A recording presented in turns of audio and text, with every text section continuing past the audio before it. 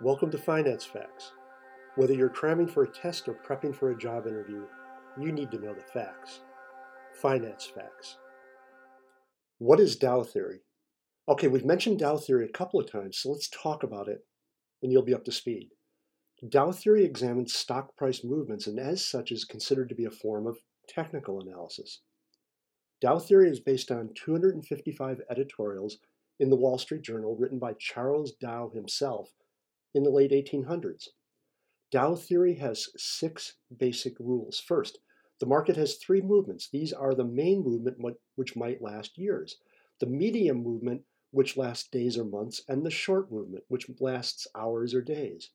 Second, market trends have 3 phases: the accumulation phase when the smart money buys, a public participation phase when retail buys, and a distribution phase when the smart money sells.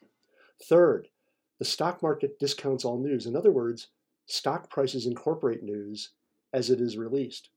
Fourth, stock market averages must confirm each other. In other words, the Dow Jones Transports and the Dow Jones Industrial Average must agree with each other. And here's what we mean by that. If businesses are making and selling more products, we would expect the Dow Jones Industrial Average to rise.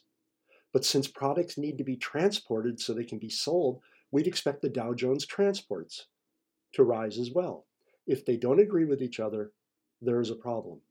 Fifth, trends are confirmed by volume, meaning as prices rise, we expect to see volume increase as well. And sixth, trends exist until signals prove they have ended. In other words, there might be a short-term burst of noise in the markets, but the trend is the most important factor.